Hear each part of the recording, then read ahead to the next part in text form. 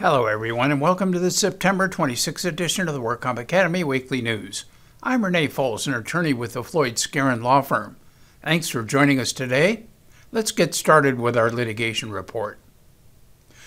A WCAB panel concluded that an injured worker injury while using a weed whacker was not a violent act required by the Labor Code for the Psychiatric Permanent Disability Add-on.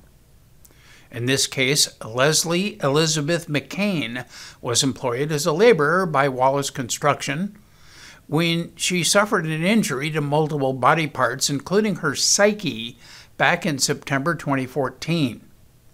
She waited about 1.5 months to seek treatment for her physical injuries, and then told her first treating physician that the injury occurred when she was using a weed whacker, lost her footing, and hit her left elbow into a wall. And a short time later, she visited an urgent care facility where she gave a similar history of injury.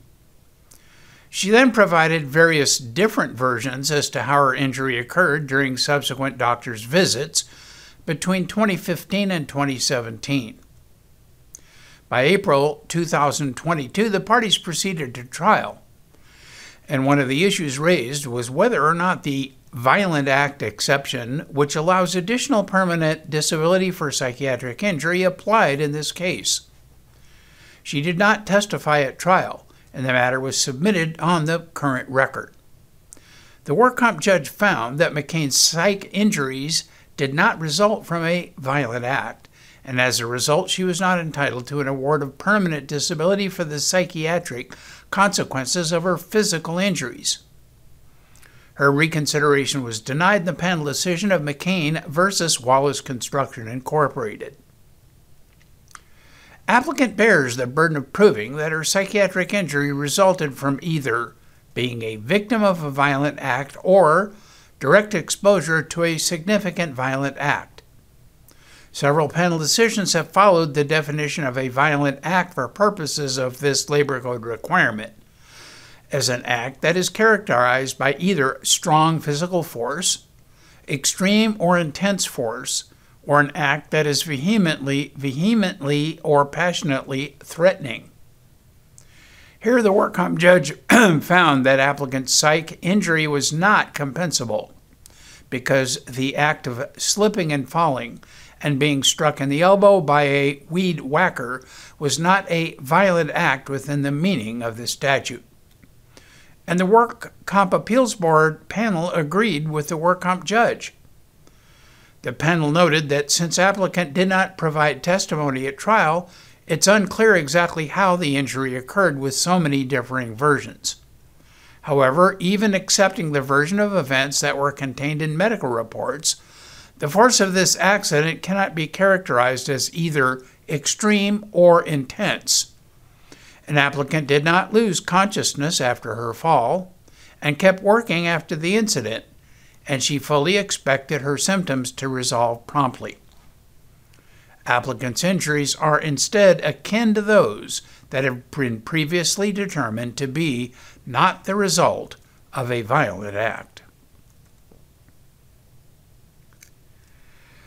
The June 2022 U.S. Supreme Court decision in Viking River Cruises versus Mariana was a landmark decision in favor of California employers on the vigorously contested issue of the employer's right to agree to arbitration of labor code disputes with employees. But many employment law attorneys predicted that California appellate courts would limit Viking River in various ways and tip the scales back in favor of employees. A new California appellate case partially published this week may be the first case of potentially many that anticipated scale tip. In this news case, Eleni Gavriloglou brought a civil action against her former employer, Prime Healthcare Management. She alleged individual claims for damages based on several labor code violations such as overtime pay problems and meal breaks, and also a representative claim for civil penalties for labor code violations under the California Private Attorney General Act known as PAGA, P-A-G-A. She had signed an arbitration agreement, so the trial court compelled her to arbitrate her non-PAGA claims and stayed her PAGA claim while she did. The parties jointly selected an arbitrator who found that the alleged labor code violations had not occurred. Based on the arbitrator's findings, the trial court in the civil action granted judgment on the pleadings in favor of the employer and against Garavaglu on her PAGA claim. The Court of Appeal reversed and held that the arbitration did not bar the PAGA claim because she was acting in different capacities and asserting different rights in the partially published case of Garavaglu versus Prime Healthcare Management. Garavaglu made 4 arguments in her favor, including that the legal doctrine known as preclusion did not apply because she was acting in different capacities in the arbitration and in the litigation of the PAGA claim. The Court of Appeal did not discuss the other 3 issues she raised and said that this argument alone was dispositive of the case on appeal in her favor. Prime had cited the U.S. Supreme Court decision in Viking River Cruises, and in Prime's view, Viking River explicitly defines what is an individual claim, both on her own and under PAGA, as being similar.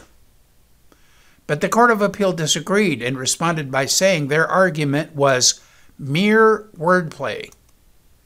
It went on to say that what the Supreme Court called an individual PAGA claim is not actually a PAGA claim at all. It would exist even if PAGA had never been enacted. It is what we're calling, more accurately, an individual labor code claim.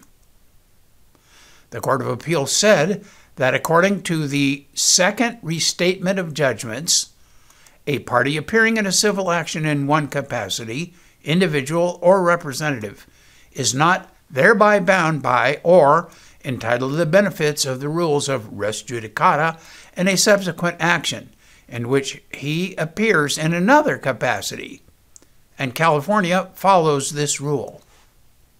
In conclusion, the Court of Appeal said in the arbitration, Garavaglu was litigating her own individual right to damages for labor code violations, whereas in the present PAGA action, she is litigating the state's right to statutory penalties for labor code violations. It follows that the arbitrator's findings cannot have preclusive effect on the PAGA case. And now our crime report.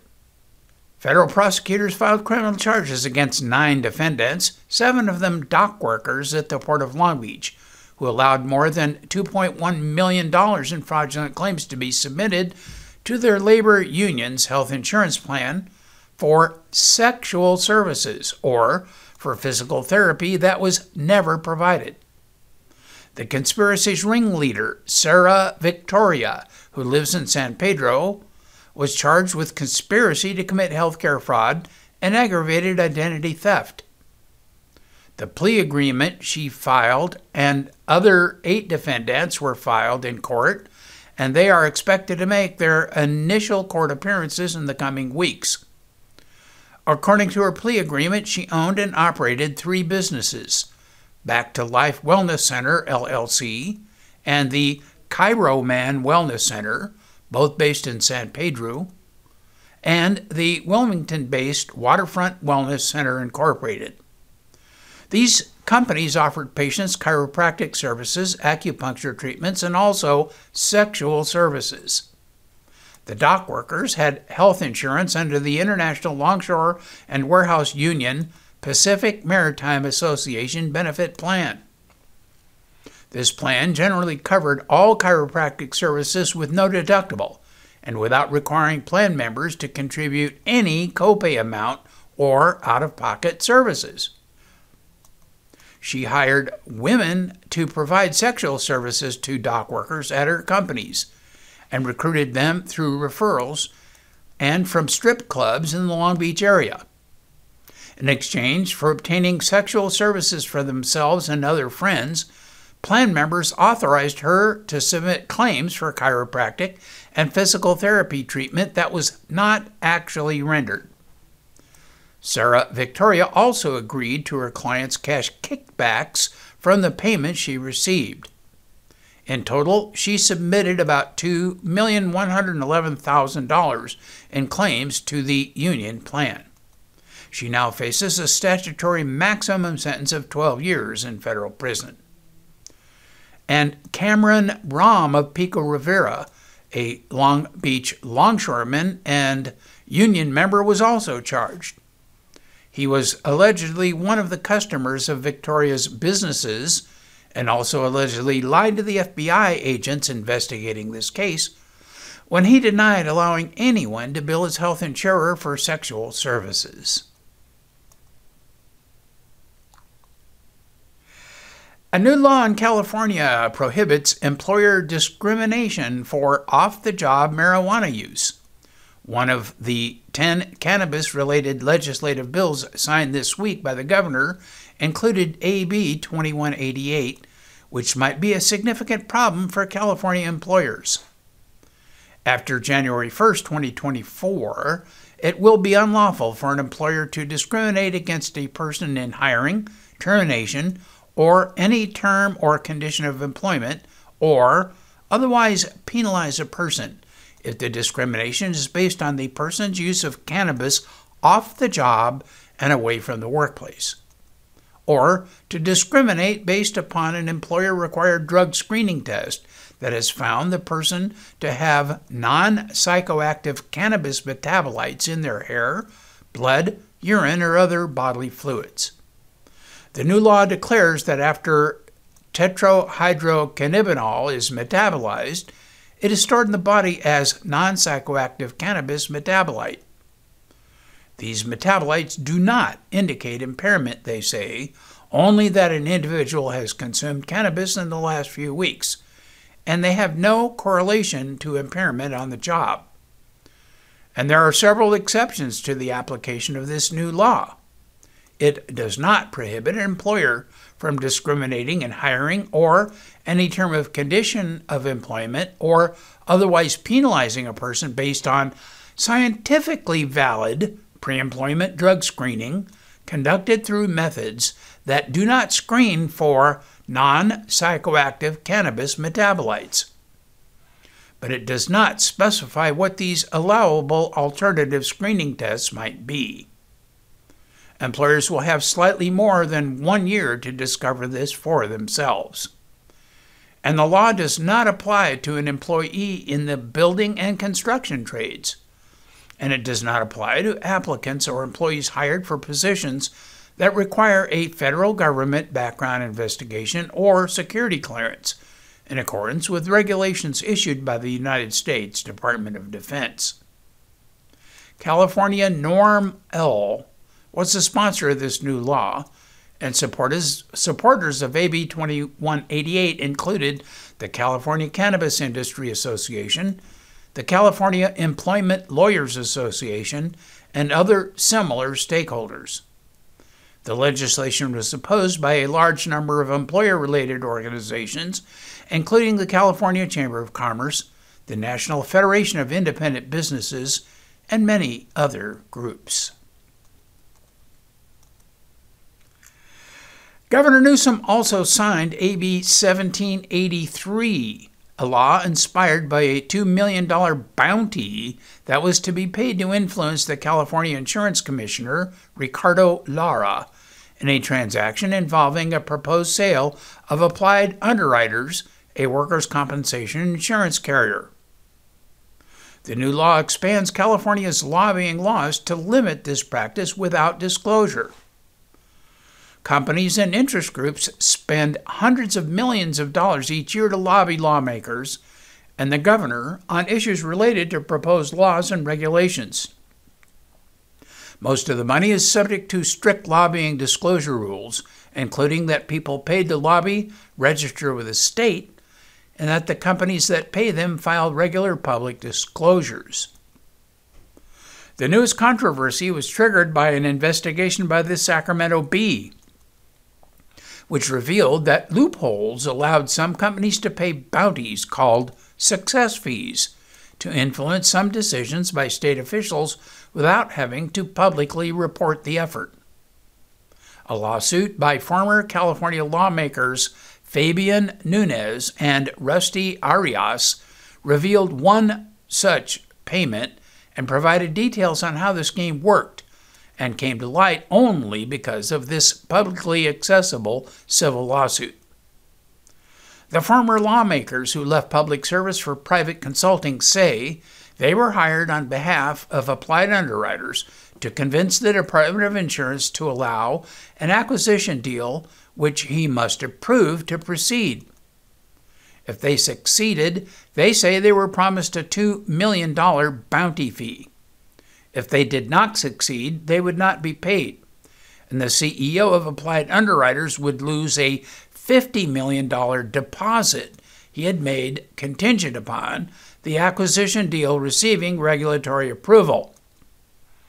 In its court filing, Applied Underwriters argued it does not owe Nunez or Arias any money because it did not meet the terms of their contract. Under existing law, lobbyists are prohibited from charging success fees for achieving a desired outcome for their clients. But because the work Nunez and Arias was not technically lobbying, they were able to negotiate a bounty fee and would not have to disclose it to the public. Once this was discovered, the scandal attracted much media attention and more litigation under the Freedom of Information Act by Consumer Watchdog, and ultimately to AB 1783, which claims to limit or put restrictions on this bounty practice. The Political Reform Act of 1974 was created by California voters when they approved Proposition 9 back in 1974. The new law expands the definition of administrative action under the Political Reform Act of 1974 to include any decision or approval by the insurance commissioner or the director of the Department of Managed Health Care. Both are required to approve certain transactions involving insurers and healthcare service plans. The California Department of Public Health is ending COVID-19 policies that required weekly COVID-19 testing for unvaccinated individuals in high-risk workplaces and schools, except when required to comply with federal requirements. The changes took effect Saturday, September 17th. Federal orders outlining testing requirements for skilled nursing facilities remain in effect and may require more stringent testing of staff. Healthcare workers must, however, continue to comply with all required primary series and vaccine booster doses. The new order also updates timing of required booster doses consistent with current CDC recommendations. Additionally, facilities must continue to track workers' vaccination or exemption status to ensure they are complying with these requirements. Facilities should maintain testing capacity at their work sites and have the ability to ramp up testing in the event of outbreaks or if it is required again at a future date. Nonetheless, public health leaders continue to urge all individuals to stay up to date on the COVID-19 vaccine to protect themselves from severe illness and slow the spread of the virus. The WCIRB has released the Interactive Industry Statistics 2022 edition.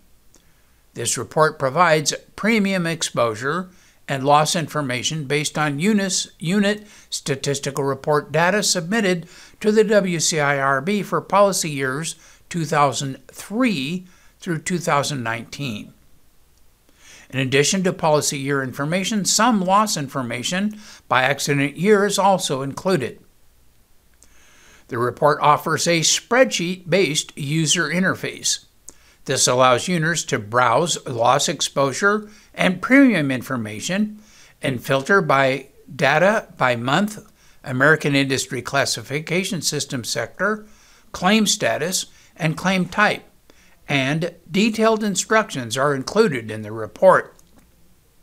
The report is available on the Interactive Industry Statistics page in the Research section of the WCIRB website.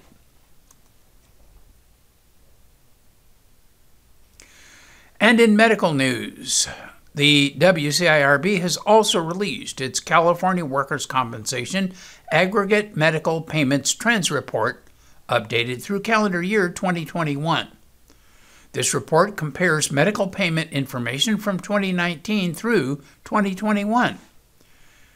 Key findings from the report show that overall medical payments per claim increased significantly, mostly driven by increase in payments per transaction. And the increase in payments per transaction was largely because of the 2021 fee schedule updates to medical, legal, and evaluation and management services. Utilization of telehealth services continued to decline in 2021, but still remain at a much higher level than during the pre-pandemic periods. Office or other outpatient service procedures continued to grow and are the fastest growing physician service in 2021. Use of anti-inflammatory analgesics increased more significantly than any other therapeutic group. This report is available on the research section of the WCIRB website.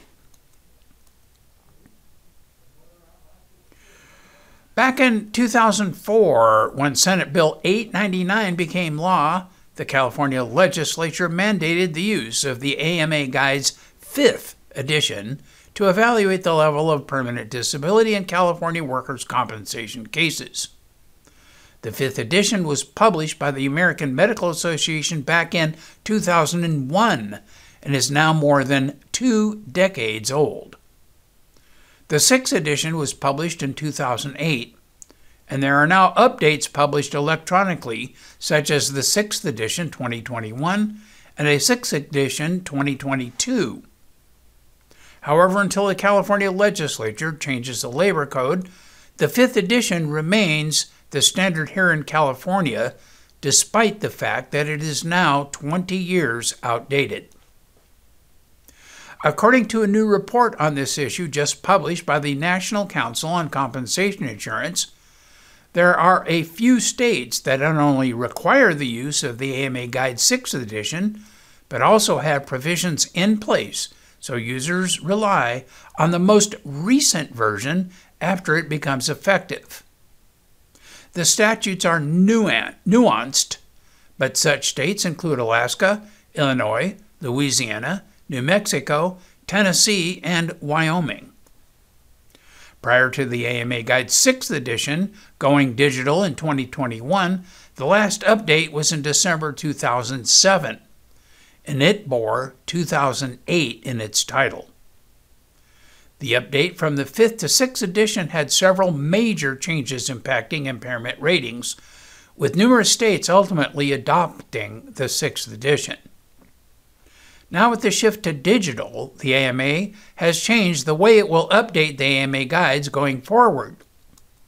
The AMA Guide 6th edition 2021, which became effective July 1st, 2021, represents the first updates to the AMA Guide since 2007. And effective January 1st, 2022, the AMA considers the AMA Guide's 6th edition 2022 to be the most current version. The AMA expects that the next version will be available online in 2023. Going forward, the AMA Guide 6th edition will be exclusively online and accessible by subscription only.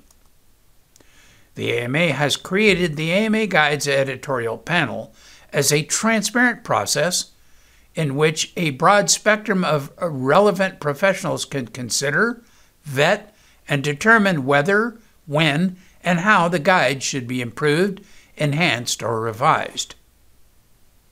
In addition, it will deliver timely enhancements to the AMA Guides that reflect current evidence-based medical practice.